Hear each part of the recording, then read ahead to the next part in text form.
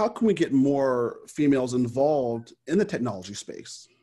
Making sure that there's that exposure. That's the biggest piece. It's a programming kit, so I'm going to make it pink and then it's going to appeal to girls.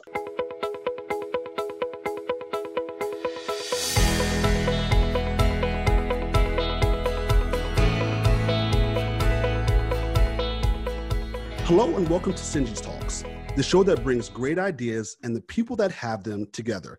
I'm your host, Caleb Kinchler, and joining me now today for this episode is Misty Garrick. She is the Manager of Digital Strategies for the Minnesota Society of CPAs. Misty, thank you so much for being with us today. Yeah, thank you. So how long have you been part of the organization? I have been at the MNCPA for 17 years. So wow, 17 quite years. A while. Okay. Has it been in different roles?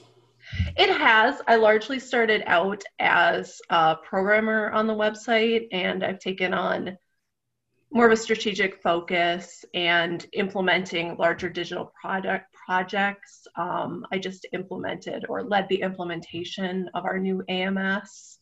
So I'm now in charge of the database piece as well. Oh, that's interesting. Actually, we're going to go into that a little bit later too. I want to know more about the NetForums, what you're working on, because that sounds really exciting.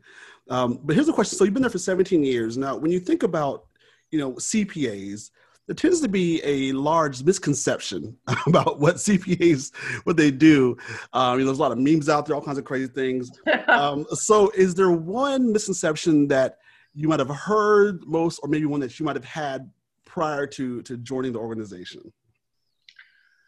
I think one thing that surprises me or might surprise others, obviously we have CPAs who are on our board, and they have not been necessarily penny pinchers with us. Not to say, they're just handing out money left and right, but if we come with a good business case, they're not ones to say, well, I don't know if we should spend that much. When we went to them with our AMS proposal, they actually gave us more money than we requested because essentially they said, we've all been through these types of IT projects. They tend to go over budget. It's not a reflection on you. We've all been through them in our business. So here's some extra money so you don't have to come back later and ask us again. So they're all willing to give money. They're not penny pinchers, and basically, as long as you have a good idea, your numbers are solid, and the product is solid, they will help you out with what you're right. And that is their role as business advisors. If you come with that good business case, then they're going to do what they can to support you, and that's what they do for their clients, for their organizations. Now, I know that you're a bit more on the technical side of things, but can you give us like a broad picture about what does the Minnesota Society of CPAs, what do they do on a daily basis? So on a daily basis, we're out to serve our members. We serve our membership is about 8,000 CPAs in Minnesota. One of the largest areas of what we do on a day-to-day basis is continuing education, or CPE, for those CPAs. They have a requirement to take a certain amount of educational classes every few years. We're also really trying to help them build their careers and build connections with their colleagues. So especially like in quarantine, it's given us some new opportunities. A lot of our members are in the Minneapolis, St. Paul area, but then we also have members outside of, like, in greater Minnesota. So we've had more webinars and programs that they can attend, so the greater Minnesota members can attend the programs. So we're trying to connect members on a daily basis, or not necessarily a daily basis, but on a regular basis. Okay. Now, with obviously with COVID, every organization has really had to make some adjustments. What kind of adjustments have you all had to make, or if any, in terms of with your role? It has definitely been a period of adjustment for staff internally. I would say working from home, huge difference. I think we had for years we've been talking about a pandemic plan. It became a disaster plan. We were doing tests of if we had 20 employees working remotely, could our systems handle it? So from the technological side, I feel it's been as smooth as it could be. I don't think there were huge issues with the technology, and I think we were comfortable with it. I feel like that part went surprisingly well. On the member-facing side, we had to cancel all our seminars, so that was huge. But we did start doing more virtual education, and one of the biggest things we did was take a conference that typically has an attendance of 800 and move that to an online platform. So it was a lot of stress. I mean, trying to take that big of an event and completely change the format and how we do it. But I think, it went as well as we could have hoped. I feel like we were able to turn on a dime, find a provider for an app and a platform to host the event, change the marketing, figure out how we wanted to sell it in our AMS. It all came together really well. And I can say that as being outside of the project and just watching from afar. I'm sure it was not as fun as it looked from the outside. Let's put it that way. Yeah. It's been interesting how a lot of organizations have had to do that pivot in terms of, particularly with, if you're doing a lot of in-person conferences, but then you'd be able to, okay, let's make it a digital conference. Are there any projects that you've just been a part of you felt like have just been really significant? Yeah. So the two that I can think of, the latest one was we went from a custom-built AMS that many state CPA societies were using to more of an off-the-shelf system, which is NetForum, which I'm sure a lot of people are familiar with. Okay. So I was the project lead on that. We worked with a consultant who kind of, took the reins, but I did the project management day to day and a lot of the business analysis piece of looking, here's all the functionality we have in the old system. Here's how the new system works. What are we taking over? What are we leaving behind? And how are we changing our processes so that we can work with the new AMS and not against it? Okay. So just for the people who actually might not know, can you kind of explain a little bit about what, the AMS is and also how it works with the NetForums? Sure. So basically what an AMS is, it's an association management system. What I think it would be closest to in non-association organizations is a CRM. It's where we're including information about our members, contact information, what have they done with us, what have we sent to them, those sorts of things. There's a lot of other functionality on top of it. For us personally, it's events. We have, in a typical year, we offer about 250 in-person events and thousands of webinars. So it has all of those tools. We also manage how credits are awarded to attendees for taking those programs with us. So it's basically all of the data we have about our customers is going through that system. So have you always been involved in marketing technology? Pretty much. Out of college, I had one other job. It was working for a marketing and publicity firm, agency. And so I did website development. I did programming design. I also did a little bit of print design. So that's where I came from. And then I moved into this role at the MNCPA. Okay. What is it about marketing that really makes you interested in being a part of that? What I like about the space that I'm in is the creativity. I feel like with websites specifically, there's the design piece. There's how you organize content, how you think about that. There's the data piece of it and you've all of these insights that you're able to look at and sift through, same with the database, and figure out, I know this is what customers are doing. What can I build on? What can I do to facilitate a better experience? Okay. That's a great answer, by the way. So, Not like my other ones. No. yeah, no, they're all great. They're all great so far. So with that in mind, obviously, and over the past really a few years, we've really seen a large push for women in technology, which is, I think, is very important and very necessary. As a woman who's been in technology for a very long time, have you experienced any type of challenges or seen anything that you had to work through?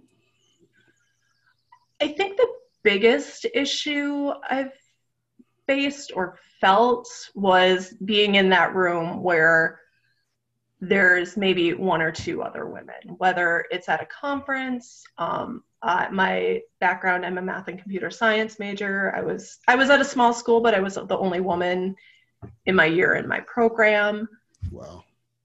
And yeah, so it's just that not quite feeling like I'm different. I stand out. And in some ways that's really cool, like people want to talk to you, but at the same time, it does make you feel a little bit like I'm outside my element here. Well, so with that in mind, in your opinion, how can we get more females involved in the technology space? I think it really starts with what kids are doing at home. I mean, for me personally, I got a computer when I think I was in first grade, and I was really excited. And that was a big deal back in 1985. I started playing around with websites in 1993, and I think it's making sure that there's that exposure. That's the biggest piece. I think it's also finding things that appeal to everyone. It's a programming kit, so I'm going to make it pink, and then it's going to appeal to girls. In general, women like to work more collaboratively, whereas I felt like, especially in my college classes, it was very much about that one guy who can build the biggest thing and do the best thing all on his own. He's sitting in his room at night. So it's kind of like, how do you draw people into a process versus it being just a standalone, this is what I do on my own and I'm really good at it. I don't know, does that make any sense? Yeah. I think it definitely makes sense. I think, particularly in the area of exposure, I think is big. I like how you touched on that as well. I read something that said exposure creates an appetite for something that you didn't know existed. Right. So I think, not just saying, hey, here's a device, it's pink, and like but no, like, let's really talk about the importance of it. I think even showing other people as well. And I think, right. I was looking at Google, a lot of Google's executive team are female, which I think is excellent. The movement of Girls Who Code, all those different things are just very cool. And I think, as you're saying, showing that exposure will create the appetite for more of the young girls to get involved in this tech space. Yeah, and even, one thing that comes to my mind is my boyfriend's daughter just turned 11, and one of the things that have drawn her in is just Minecraft. So she's just learned, this is how I do things. This is what I need to do to change this. It's things like as basic as learning all the computer menu systems to things like she couldn't get on the right server, and she just searched for something and was able to connect. And so it's not, there's this box and I'm going to do computer things on it. It's, I have this game. I know what I want to do to improve at it or to have a better experience. And that's what's driving it. It's less about the technology itself and what you're trying to accomplish. Yeah, that's a great answer. Thank you. That was great. So you mentioned the net forums. How have you been able to integrate Senji into that in any way? So we've done an initial integration. So we can hook up, we have certain committees that are in our NetForum AMS system, and we have different mailing lists so people can sign up for if they have an interest in individual tax or they're part of business and industry, things like that.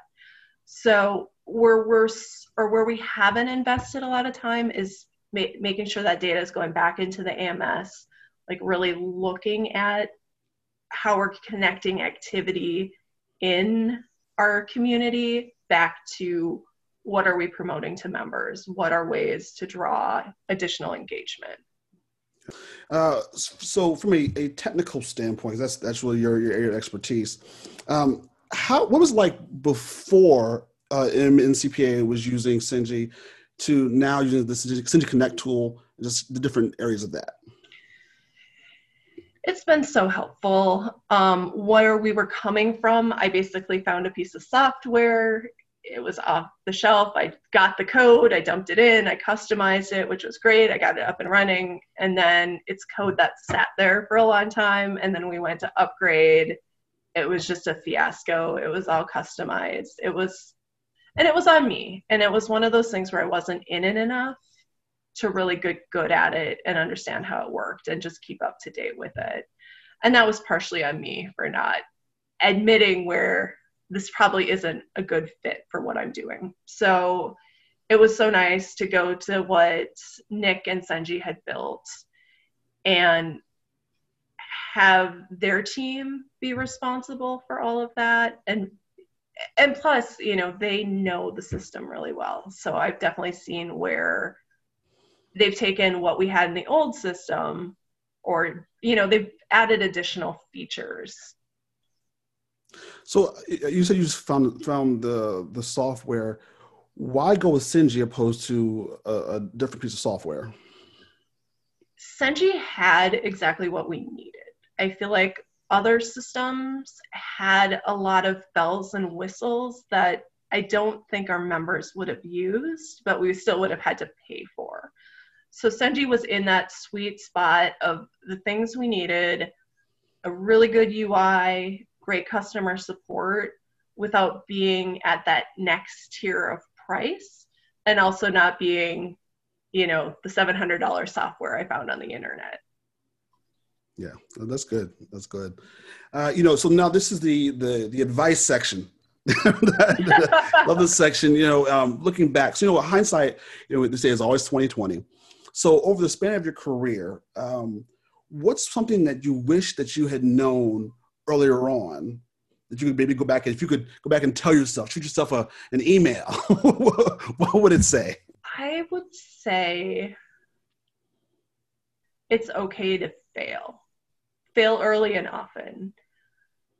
I was always one of those kids, got straight A's, did really well, gotten into a good college. So I don't know that I necessarily prepared myself for there are things that I'm just not going to be able to do well the first time I do them. And especially with bigger projects. One of the first really, really big projects I worked on was we're taking our existing website, porting it from ASP to ASP.NET, so different programming language, changing a CMS, changing a design, all of those things. And it was so much bigger than anything I had worked on. And it just, it was so stressful, and not necessarily because my boss was mad about it or, I just was so hard on myself. So knowing that it's okay to ask for help, it's okay not to do it right the first time, and then also to admit where you're struggling. It's not, you're not weak, you're not stupid. You just need to say, you know what, I don't know how to do this well and I need help. And making sure you find those resources of people who can help you. Wow, that's good. That's good. Okay. That's good. Because I think we have this. I think society, we have this fear of failure. Because Yes. because I think there's such a negative connotation associated with failure. But really, the truth is, the more you fail, the faster you're able to learn how to be successful. Right. And I think even going back to what you're doing as a kid, like I wasn't really involved in competitive sports. I'm a nerd. Who would have thought? But things like that where you don't win all the time. You have to rely on other people and they don't always do things the way you would want to do it. It's that exposure piece. Are you being exposed to situations that challenge you, that you have to deal with just any kind of adversity? Again, I bring up my boyfriend and his daughters, and obviously it's a very challenging time for children right now, but there's definitely things that they can learn from that. Is life isn't always fair.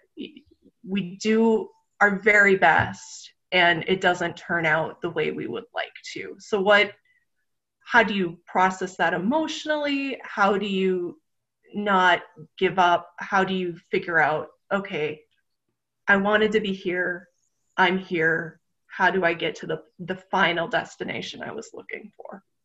Absolutely. So if people want to get more information or be involved, whether from a member standpoint or their CPA, what do they do? How can I get more information?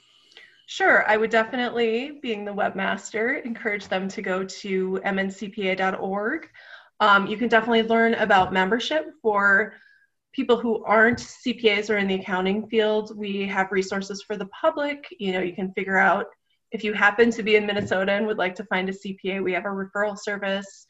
We have information on doing your taxes. And two, if it's something more where you're interested in Cenji, or you're interested in what we did with our AMS, or you're implementing a large technology project and you have questions, feel free to reach out to me. Excellent.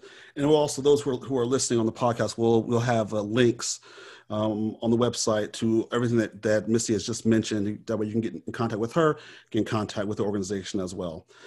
Misty Garrett, Manager of Digital Strategies for the Minnesota Society of CPAs. Thank you so much for being with us. Yeah, thanks for taking the time. If you are looking for more great interviews like this one, or tools to build your organization's online community, be sure to visit our website, Cenji.com. We'd love to connect with you. And thank you again for joining us on this episode of Cenji Talks.